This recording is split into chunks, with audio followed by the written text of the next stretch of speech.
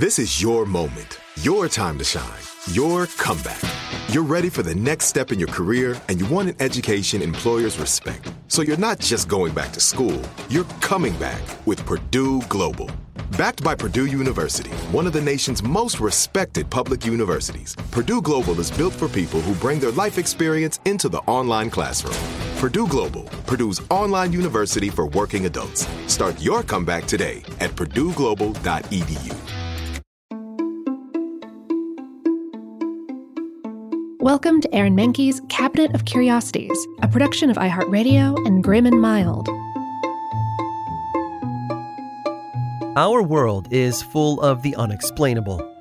And if history is an open book, all of these amazing tales are right there on display, just waiting for us to explore. Welcome to the Cabinet of Curiosities.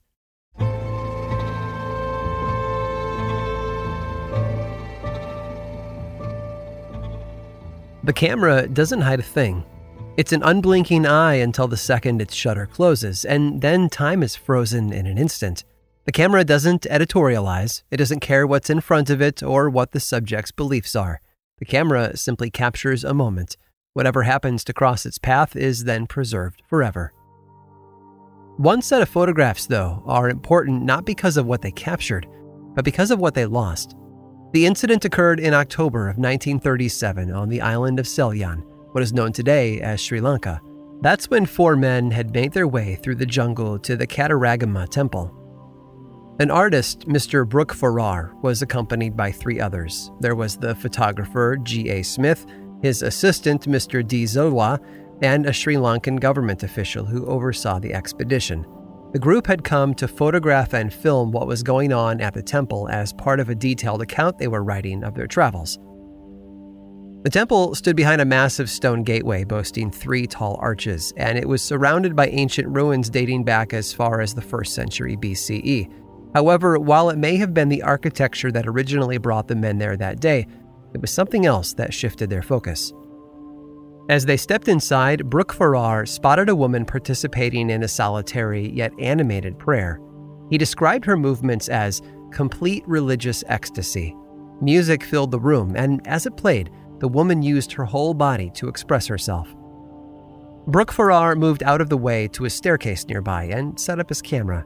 He filmed her as she danced throughout the temple. Smith and the government official wandered off to photograph the rest of the area, but D. Zilwa stayed behind with Brook Farrar to capture pictures of the woman as she danced.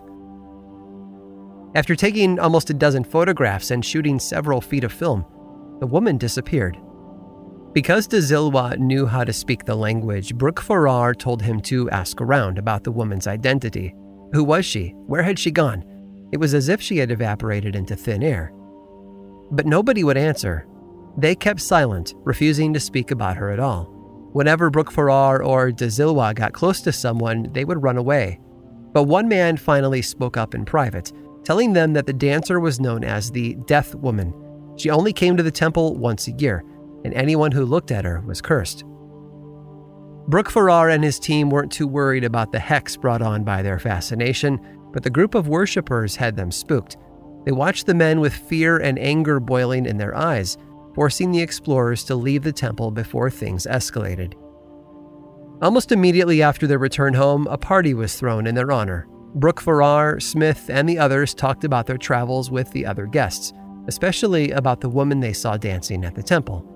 Upon mention of the photographs they took, it was suggested that the men develop everything right away to share with the other partygoers. So they obliged, assembling a makeshift darkroom in a coat closet. But as they developed each of the photographs, they noticed something peculiar.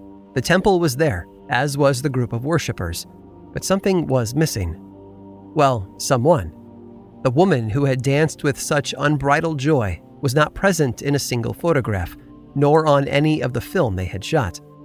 Brook Farrar and Smith checked the equipment again, but everything appeared to be working properly. Had the young man they'd spoken to been hiding the truth about the woman? Perhaps it wasn't that she came from another village to visit the temple once a year. Maybe she appeared out of nowhere to dance and pray, before vanishing once more. Whatever her true story was, the team vowed to go back the same time the following year to try and catch her on camera again. It's unclear if they ever made it, though, let alone succeeded. Some moments in time are impossible to capture, even if they are a little curious.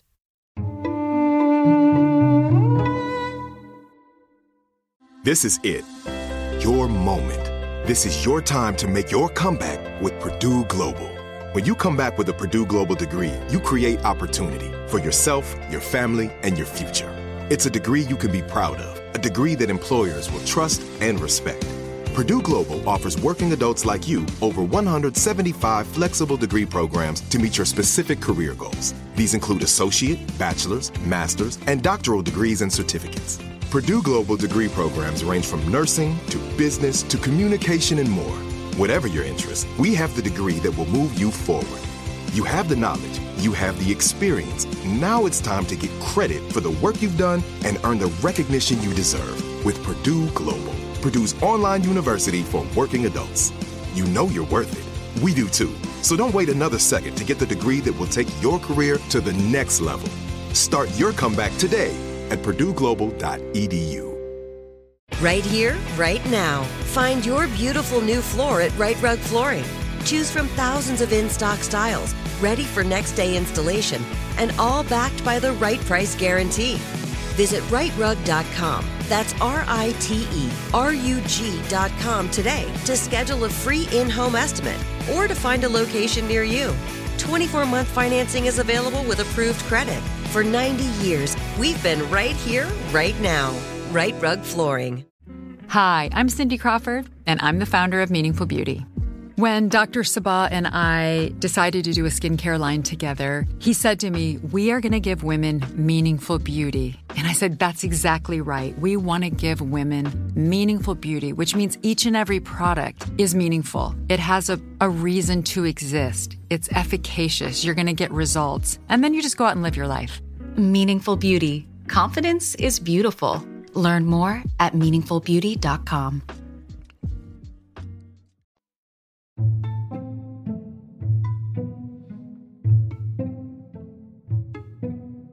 We find the most surprising things when we're not looking for them.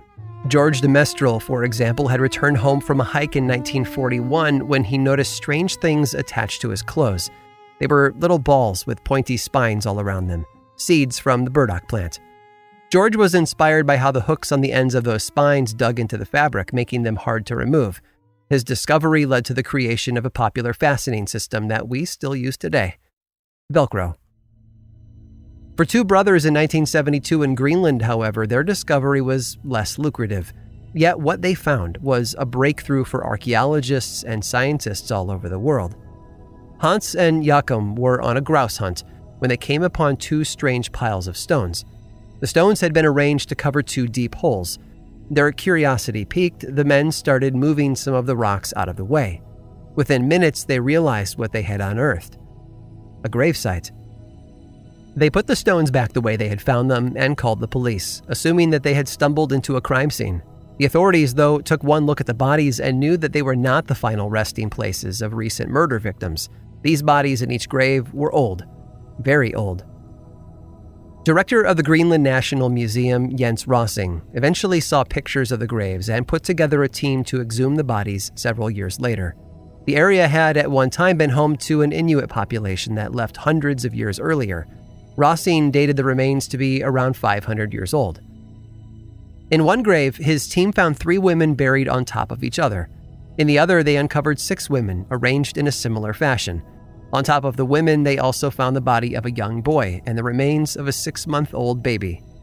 The clothes the corpses had been buried in were made of animal skins, like those of reindeer and seal. In total, 78 items of clothing were removed from the graves, but there was something unique about them, as well as the people wearing them. Due to the frigid Arctic climate and the frozen ground, everything had been impeccably well preserved. There was fur on the coats and skin on the people's bones. They had hair on the tops of their heads, as well as on their eyebrows. Even their tattoos were still visible. Inside, their organs were still intact, and scientists were able to determine the last thing they'd eaten. In short, the bodies had been freeze-dried, turning them into mummies. As for their clothing, the bodies had been bundled up as though they were being prepared for a wilderness expedition. To their people, even after someone had died, it was expected that they would continue to hunt on the other side. It was believed that the baby had been buried alive with its mother in order to spare it a troubled life of starvation. It's impossible to know the social situation this took place in, but knowing how difficult life was so long ago, perhaps there simply was no one else to bear the burden of one more mouth to feed. Instead, the Inuit of the Qilicutsak settlement chose to send their child into the afterlife with its mother. Near the first gravesite, archaeologists unearthed more bodies, as well as remnants of the homes they lived in. It was a discovery that shed new light on the ancient native population that used to live there.